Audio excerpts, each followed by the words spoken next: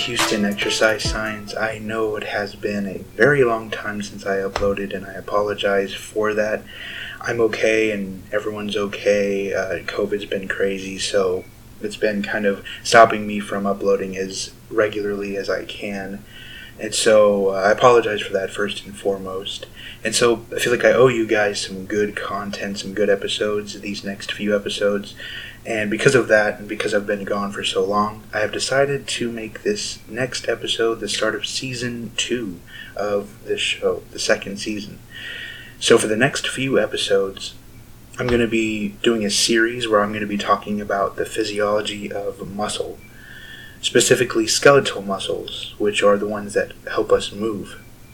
I'm going to get super detailed and tie in all the things we talked about in Season 1 of this show and wrap it up into Season 2, the start of this second season, where we're going to wrap up lactic acid and lactate threshold stuff and types of muscle. All that's going to be in this series that I'm going to start. It's maybe 2 or 3 episodes I feel like this is going to take to cover everything about the skeletal muscle that I could possibly think of and come up with and review what I know. So that's what we're going to do in this start of the second season. But before we begin, I would like to say thank you all for the support. We have over 1,000 listeners now, which I was surprised of, but I'm very thankful. We have listeners from all around the world. I'm getting a few emails from people about questions and feedback about the podcast. Thank you. The people that have emailed me, you know who you are. Really appreciate those. Really helps me with being motivated to continue this show going on, and so that's what I'm going to make sure to do. I mean, if you're new to this show, welcome. This is very information heavy. This is just packed full of science and info. I explain as many of these big words as I can in case you're either new to science or if you're seasoned and you know what all this stuff already. Just a guest review reminder for those that know this stuff already. So that's all I'm going to say for the intro. I don't like sitting here rambling on, but as we usually do for this show, let's jump right into the content because I don't like big, long intros. Okay, so skeletal muscle. This is the muscle that helps you move your body. This is the one that's attached to your bones, so it helps you move your body. There's other types of muscle, the cardiac and the smooth muscle, but we're going to leave those for possibly their own separate episode or episodes. But for this one, we're going to be talking about skeletal muscle specifically. Now, the characteristics of skeletal muscle is that it is striated, meaning that they have a striped appearance due to sarcomeres, which we'll talk about what those are later. We'll circle back. But skeletal muscles are under the control of the somatic nervous system, which is also known as the voluntary nervous system, which makes sense because we can control our muscles, right? So, makes sense. Skeletal muscle contains something called multiple fascicles, which are bundles or multiple bundles of muscle fiber. Muscle fiber are formed and made and created from a fusion of myoblasts. What are myoblasts? A lot of big words. Well, myoblasts are a precursor muscle cell. When we're being developed and everything like that, we have myoblasts, which are exactly what I said. They're going to be muscle cells. Now, this fusion is known as myogenesis. And because of this fusion of these cells, muscle cells end up multinucleated. We're going to circle back in like a few seconds on why that actually provides an advantage for muscle cells. So muscle fibers also have multiple mitochondria. And why is that? Well, everybody should know the phrase that the mitochondria is the powerhouse of the cell, which is good. This is where that's going to come back into play all those times you heard that. So it creates energy, right, as you may understand that. And so a lot of those mitochondria in a muscle fiber, muscle cells, enables the muscle fibers to meet the energy needs that we put demands on them when we exercise, when we're at work, things like that. A lot of mitochondria will enable a lot of energy to be made to keep up with what we demand from the muscle fiber and everything. Now, there's connective tissue that they're called fascia that keep all of these parts of the muscle together, because they can't just be loosely, just randomly around in your body, right? They have to be connected to something somehow. So enclosing each little muscle fiber is something called the endomysium, or however you heard that pronounced. And each muscle fascicle, which is multiple muscle fibers, is enclosed in perimysium, and each muscle as a whole is enclosed and wrapped around in something called an epimysium. Now, this is a lot of information already. We are, 6 minutes into it, a little over. You could pause it if you want, if this is a lot of information. This is a lot of basic stuff, but it's basic for me. So I'm trying not to go too fast, but I try to keep these episodes short for the new people here. They're usually 20-minute episodes, so that way it's not a ton of information for an hour long. Anyways, let's move on to the next thing about muscle, which is the sensory receptors. Now, I mentioned this before in a previous episode, and for those that are new, this will be interesting. For those that have already heard of this is a little review, but I'm going to say it here so that everything is in one topic. So a sensory receptor are exactly that. They sense certain things that happen in your muscle. And one of them is called the muscle spindle, which detects stretching. Anytime you do stretching, either intentionally or unintentionally, that sensation that we describe as stretching is being sensed by muscle spindles. The next sensory receptor is the Golgi tendon organ, which are proprioreceptors. Now, what are proprioreceptors? That's something that can tell you where your body is in relation to space.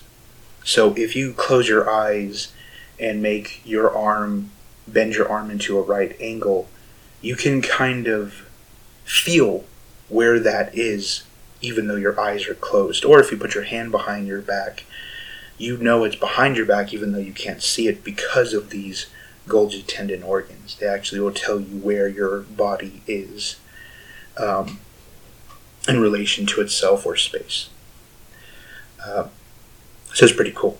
So we're circling back to those muscle cells being multinucleated, and so the advantage is that many nuclei are needed because a large amount of protein and enzymes are needed for the cell's normal function. And so a lot of nuclei are advantageous in that. Now, to give you guys a little example of how many nuclei are you talking about, I'm talking about if we take a muscle fiber from your bicep, let's say, or even your tricep, like a 10 centimeter long, 8 centimeter long piece from a muscle like that, that little piece can contain as much as 3,000 nuclei. So that gives you an idea of, it's super multinucleated if you ever think of that. And the nuclei of a muscle cell looks elongated compared to kind of more roundish in a typical cell. And they're located close to the sarcolemma, which is basically the cell membrane of a muscle cell, just a different name. And the cell membrane is like the outer border of a cell. And that's just a little information how it's not just always in the center. Now, I'm not too sure why that is along the outsides. It could be that's just how it was formed during that fusion phase, just happens to be, it's on the sides. I'm not too sure, but That's where they're located. Now, there's satellite cells, and they're located in the muscle, and they help with muscle growth or repair. So you tear muscle fibers, and they're repairing and regrowing. These satellite cells are doing some of that work, which is pretty interesting when you're exercising and you wonder, it's not just random. There's an actual cell that has been programmed to do the recovery work. Now, we're halfway through, and I'm going to move on to a big topic, which I think is really interesting. To me, it's just pretty interesting, just because I always found it fascinating, which is muscle architecture.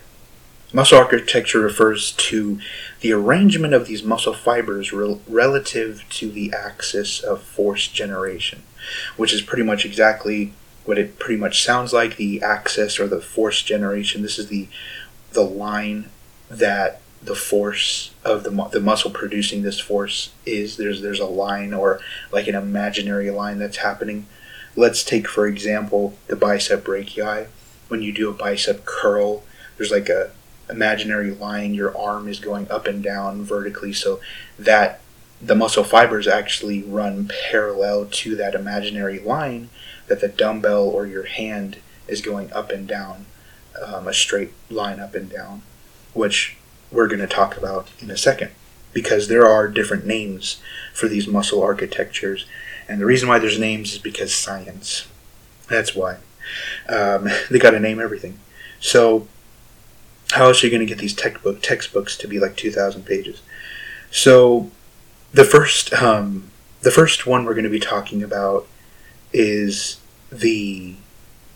so there's parallel or pennant muscles. But we're going to be talking about parallel muscle first, which actually can be further divided into fusiform, strap, and convergent muscles. All of those are under the category of parallel muscle. So parallel muscle are those that have their fibers run parallel to the force generating axis or direction, just like I said. Right, so they run parallel to that imaginary line that your body is moving up and down or side to side. So the first one we're going to be talking about is the strap muscle, which is shaped like a strap or a belt, which makes sense actually for one. Strap. So it's appropriately named. So these muscles have broad attachments, long attachments. They cover a lot of ground. For an example of this kind of muscle is the sartorius muscle found in the upper leg. It actually goes from your hip to your knee, kind of wraps around it. Like a strap. And it's the longest muscle in your body. And so that's what strap muscles are, that architecture. The next type of parallel muscle is the fusiform muscle. And these are wide and cylindrically shaped muscle. And they are shaped wider in the center, and they taper off on either ends of the muscle. And the line of action of this muscle runs a straight line between these attachment points, the origin and insertion, just a straight old line. And because of the shape of this muscle, the force is produced in a concentrated, small area. A famous example of this is the bicep brachii. And for new people out there, we say brachii after bicep every time because there's actually another bicep in your body, the bicep femoris, which is located in your hamstring. So there's actually a reason we keep on saying bicep brachii, and because the brachial region is the upper arm. So that's a little naming info for people that may not know that in the fitness industry. So the last type of parallel muscle that we're going to be talking about is the convergent muscle, which looks like a triangle or a fan-shaped muscle. And a famous example of this is the pectoralis major. And they're considered versatile muscle because they can change the direction of pull depending on how it's contracting. And there's a lot of different ways to work the pec, and a lot of different exercises that hit the upper, mid, lower, all those. And so that makes sense because it's a very wide fan-shaped muscle, and it can pull in different ways, not just one direction. So we're going to move on to the pennant muscle.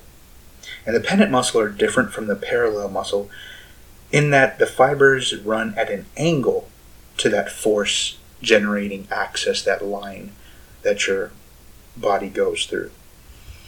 The force produced by pennant muscle is usually greater than that of parallel muscle, usually especially pound for pound. If we're looking at size versus size, these things usually typically create more force than the other type of architecture. Okay, so of course, as usual, pennant muscles are further divided into 3 different kinds: the unipennant, bipennant, or multi-pennant muscle, because that textbook's got to be big. So let's move to the unipennant muscle. And the unipennant muscle has muscle fibers that are at only one angle of the force axis, and they're all on one side of a tendon. The pictures I've seen in class when I was getting my bachelor's looks like half of a leaf from a tree. If you see that center vein that it has, which is folded in half, and that one half is typically what it kind of looks like in the pictures that they showed us. And so the most famous example of this kind of unipennant muscle is the lateral gastrocnemius, or the outside portion of the calf muscle, which is a very powerful muscle. Some say the gastrocnemius is one of the most powerful muscle, but we will get to that in probably another episode about most powerful muscles. Tons of answers to that question. I get asked that sometimes by my family, what's the strongest muscle in the body? And there are multiple answers actually, because it depends on how you define powerful. But we'll get to that in probably next episode. Anyways, let's keep going on all these different kind of architectures. So the second one is the bipennant muscle. They're the same as the unipennant, except the fibers are on both sides of the tendon. So think of the full leaf off a tree. A famous example of this is the rectus femoris of the quadricep muscle group. And as we know, the quads are very powerful muscle. Even though this is only one of the 4, they're all working together and they create a lot of force. Right. The last architecture is the multi-pennant muscle. They have fibers that orientate at multiple angles along that force-generating axis. And there's kind of like multiple layered leaves in a way, is what I think it looks like. Or like 3 leaves fused into one big one kind of thing. I don't know, it's hard to describe without visuals. But anyways, that's kind of how it looks like. An example of this is the delt, or the shoulder muscle, which, as some may know, you have the anterior, medial, and posterior portions of the deltoid. You have 3 different portions of that. And so it's multi-pennant because of that. How much we're doing good on time. Well, actually, since we're almost done, I'm going to talk about what we're going to do next episode, where we're going to be talking about fiber types, muscle fiber types. You probably have heard of slow twitch and fast twitch muscles. You may have heard of red muscle or white muscle. You may have heard of type 1, type 2A, and type 2B, some people say, or type 2X, I've heard. As well, so I'll just choose one next episode and stick with what that extra type is. But a quick rundown of what you're going to learn is that type 1 is slow twitch muscle, or muscle that can go have a high endurance and a high resistance to fatigue. So when you're a marathon runner or a distance runner, which I'm currently actually training for, you're going to be using that kind of fiber type. The type 2s are fast twitch, and that's for speed and power when you're lifting. So that's a little rundown of that. We're going to be talking about the sarcomere a lot more, like I promised, and we're going to be talking about the myosin and actin and the Z lines.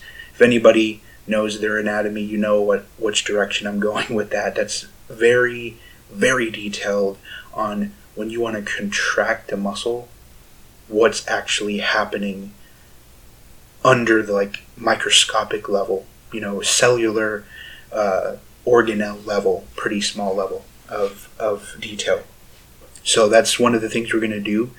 I'm going to stop here because I felt like I went through 20 topics in 20 minutes, which is great. But this is definitely going to be a little bit more that I'm going to be doing. Like, we're going to be going through the rest of the muscle, circling back to muscle programming. I know I have some people emailing me about that, which is great. And yeah, that's pretty much it. But I'm going to stop the episode here. Thank you guys for listening.